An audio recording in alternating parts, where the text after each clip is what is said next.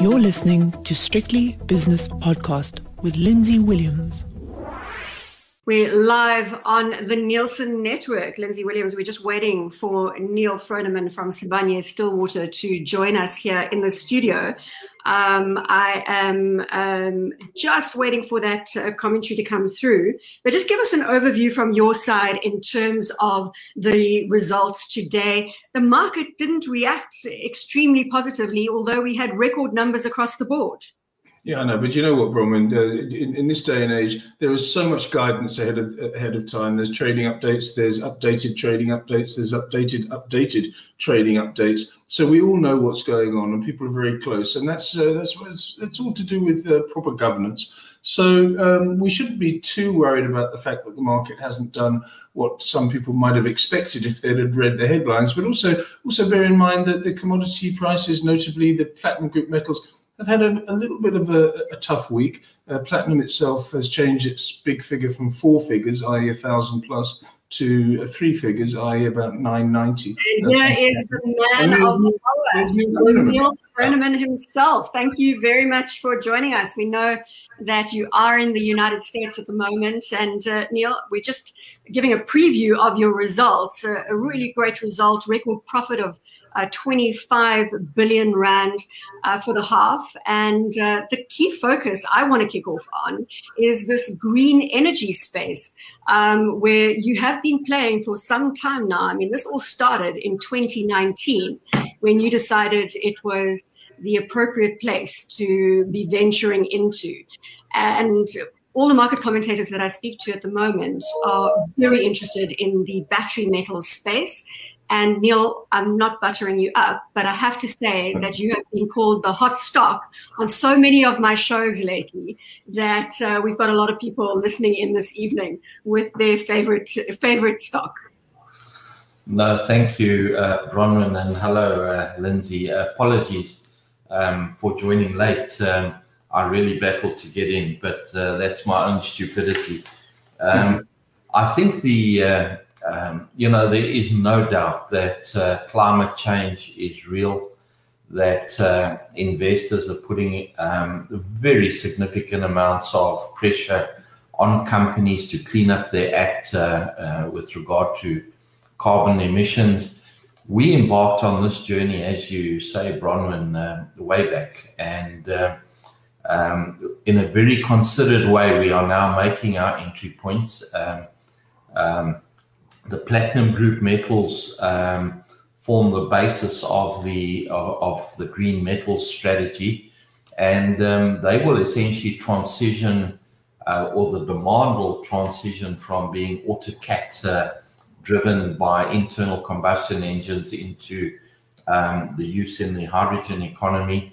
Battery metals, which we've spent the last 2 years investigating after buying SFA Oxford to help us do that due diligence. We've made our first 2 entry points, but recycling and tailings retreatment produce the greenest metals in the world, irrespective of what they may be.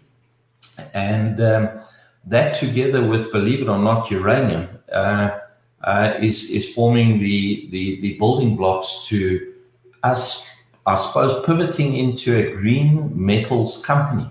And that should be unique. You know, I know they're big lithium producers, they're big nickel producers, but there are none at this stage that are going to have the combination of metals that we have.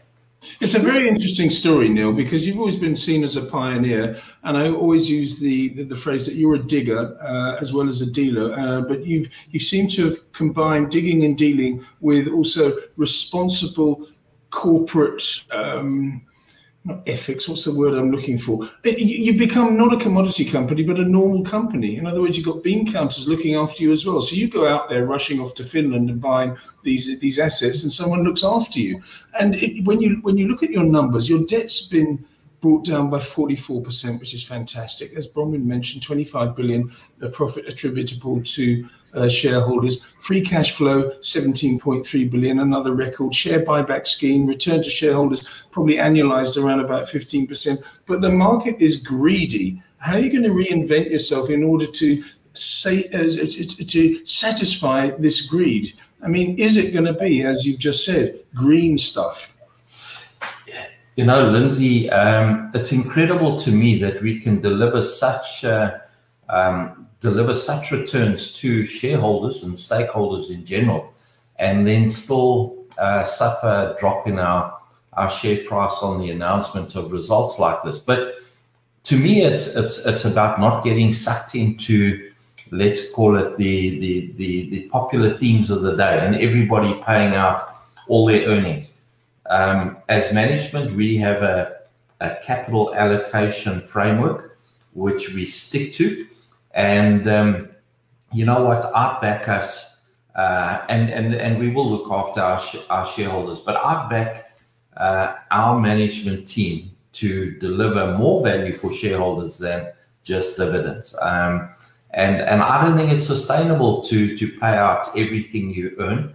And listen, if we can't deliver on our strategy, of course we'll pay out everything we earn. But I back us to create the sort of value you're seeing here in a sustainable way. But we also need some cash to do that. Well, Lindsay refers to you as a digger and dealer, Neil. I certainly refer to you as a master capital allocator, and that is coming from many, many quarters in the investment community at the moment. Is there pressure when people start calling you the master capital allocator?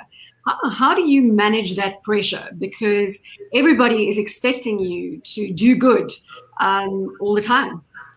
Yeah, and unfortunately, it's only a position that you can fall from. You can't get any better. But you know what, Bronwyn, we really just try and do the right thing. And our approach, which we developed in 2013 around stakeholders and not just shareholders, has put us in very good stead. You know, the unions criticize us all the time. But we can say to the union, so who do you want to take away from in this stakeholder tree? I'm sure you've all seen our Sibanye-Stillwater tree. When government wants to abuse shareholders, we can say, no, you can't, you know. So it's all about being responsible, doing the right things, and as I say, backing yourself on creating value, and that's our vision. And in fact, my new business team, they've got 2 rules. The first one is don't lose money. If you lose money, you're going to get fired. And the second one is you better make money as well. So. Okay, so don't lose it, and but you have to make it. So it's first do no harm. In other words, preserve capital. But on the other hand, preserving capital is not enough. You've got to make money. When I look at a company, and this may be an inappropriate comparison, I look at a company like Philip Morris, for example, and they say, I'm not going to be producing cigarettes in the for consumption in the year 2030. Do you ever say to yourself, okay, I've got platinum and palladium and gold, but my company in 10 years' time is going to be completely different? Do you constantly wake up in the morning and say, how can I reinvent myself, and how can I satisfy the greed of the stakeholders and the shareholders? Yeah, so Lindsay, you know what we don't do is try to be different for the sake of being different. That to me is a strategy that takes you nowhere. I think what we are trying to do is look at what are going to be acceptable companies in our industry, and in fact we will probably even transition or pivot. I suppose that's the modern word. We will pivot out of being just miners, and the combination of metals will make us acceptable. As you know, mining is seen as a low-level industry, perhaps even an industry that causes damage. That's not true in my view. We create value, we create many jobs, but we will probably even pivot to mining being almost secondary, because I think we're going to pivot into energy and green energy, underpinned by the metals we produce, and battery technology and stationary batteries, mobile batteries, and I'll just expand on that theme. For instance, the greenest lithium in the world is what is known as geothermal lithium. So it comes out of the earth in a geothermal fluid. It's generally used to drive turbines. It's renewable energy, but it's just put back into the earth. Now, there's very few geothermal plants.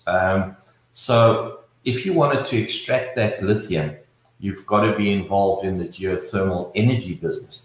And so you can see the extrapolation starting to take place. Now, that's not a conscious strategy.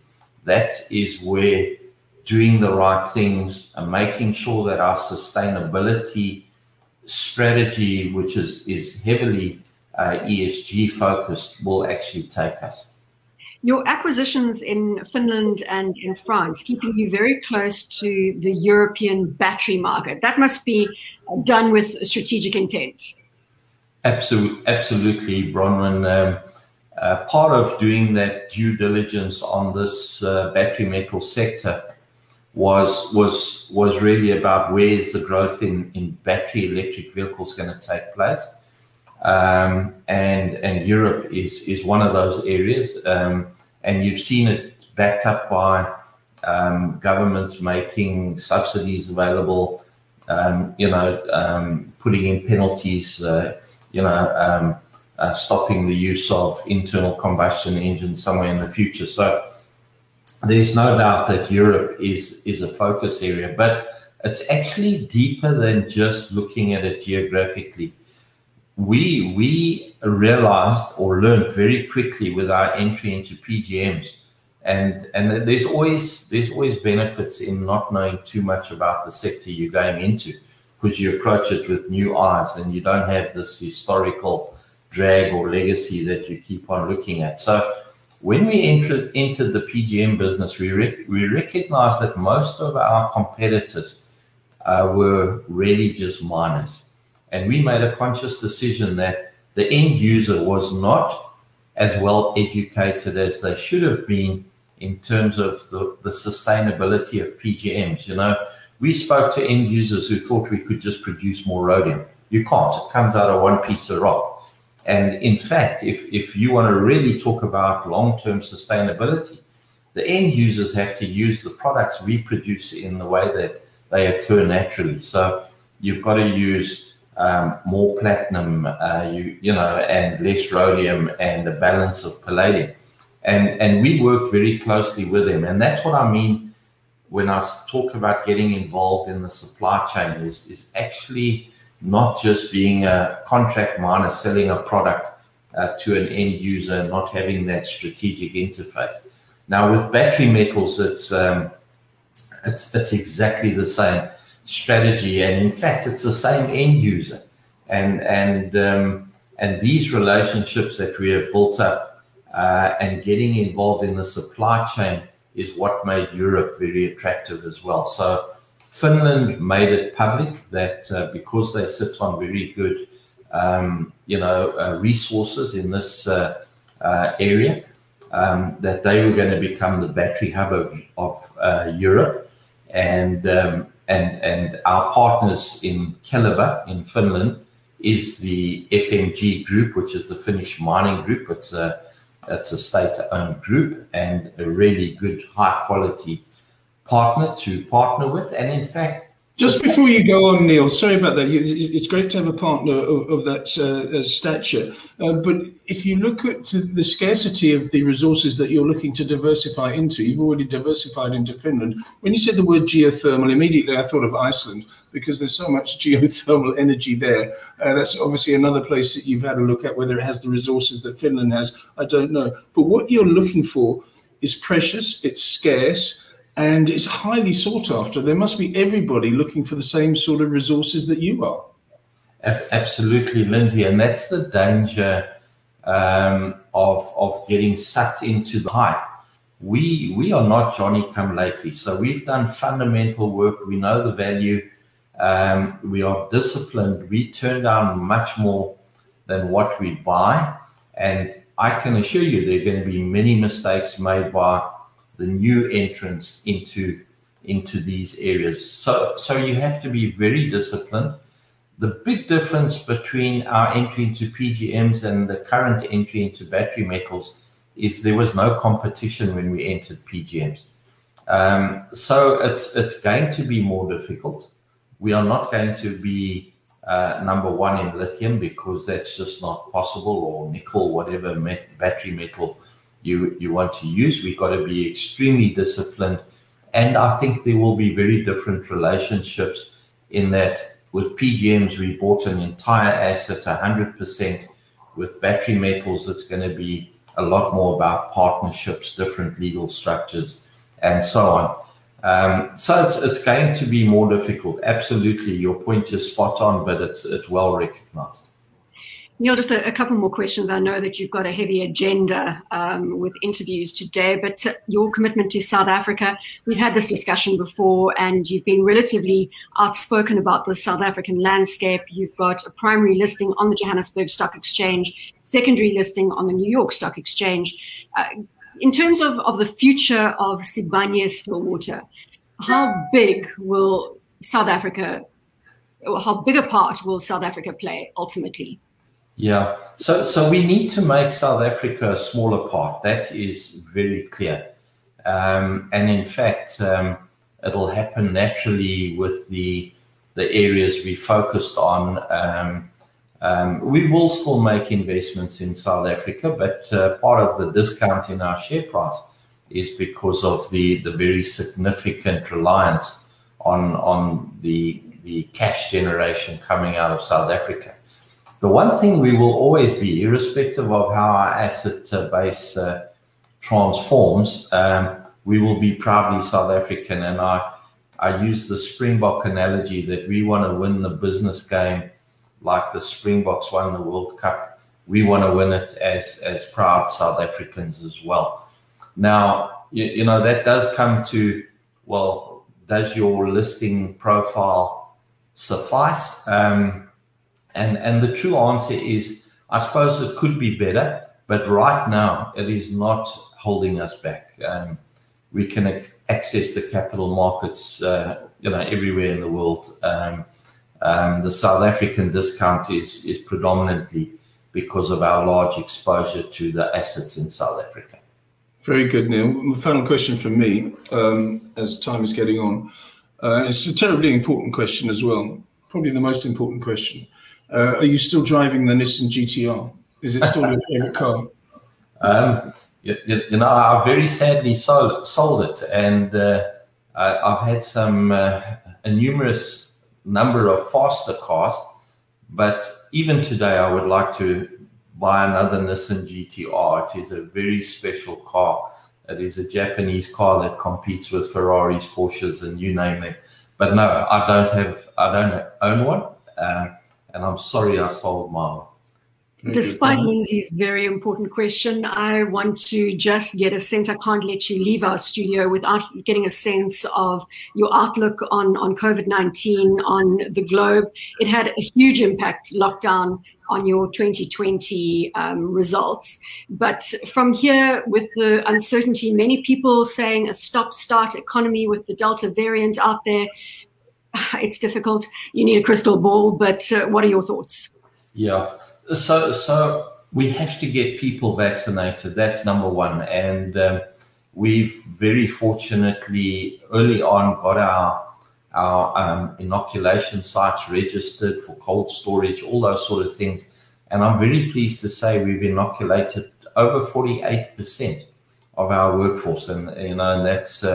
our workforce is 85,000 people, and there is now more vaccines available, and government is more willing to let business participate. So that's all good. The problem is we're now bumping our heads against people that don't believe in vaccination. So that we will tackle, but we will, in my view, get to a number of people within our business inoculated that exceeds the 67% national target, and that will provide stability due to the COVID pandemic. But having said that, obviously it's important that on a national basis and an international basis that also happens, because we are dependent on end users continuing to run their businesses smartly and in a continuous way. I don't believe there is really a post-COVID phase. We've tailor-made our work arrangements. We call it SOHO, small office, home office. People work from home. It's actually better. The cons of social interaction. My comment is, if you want that, go to a coffee shop or go out for lunch. You don't have to open a whole office to do that, and of course the COVID protocols are necessary. So I think that if we drop our guard against COVID, you're going to see more waves, and I see it here in the US. But we're well positioned as a company. I think our protocols have served us well, and we're inoculating our employees and hopefully the community soon as well. Well, Neil, your team is going to want me to get you out of our studio and into the next studio. So thank you so much for joining us. There are a number of fans already listening to the show. Mia Kruger International, saying great approach to commodities. Janine Hills from Janine Hills Authentic Leadership, saying a superb leader. So Neil Froneman, thank you very much for joining us. The CEO of Sibanye Stillwater, Lindsay Williams, thank you for co-hosting on the Nielsen Network. The views and opinions expressed in these podcasts are those of Lindsay Williams and various contributors and do not reflect the policy, position, or opinion of any other agency, organisation, employer, or company associated with strictlybusinesspodcast.com. Assumptions made on the analyses are not reflective of the position of any other entity other than the speaker or the author. And since we are critically thinking human beings, these views are always subject to change, revision, and rethinking at any time. Please do not hold us to them in perpetuity.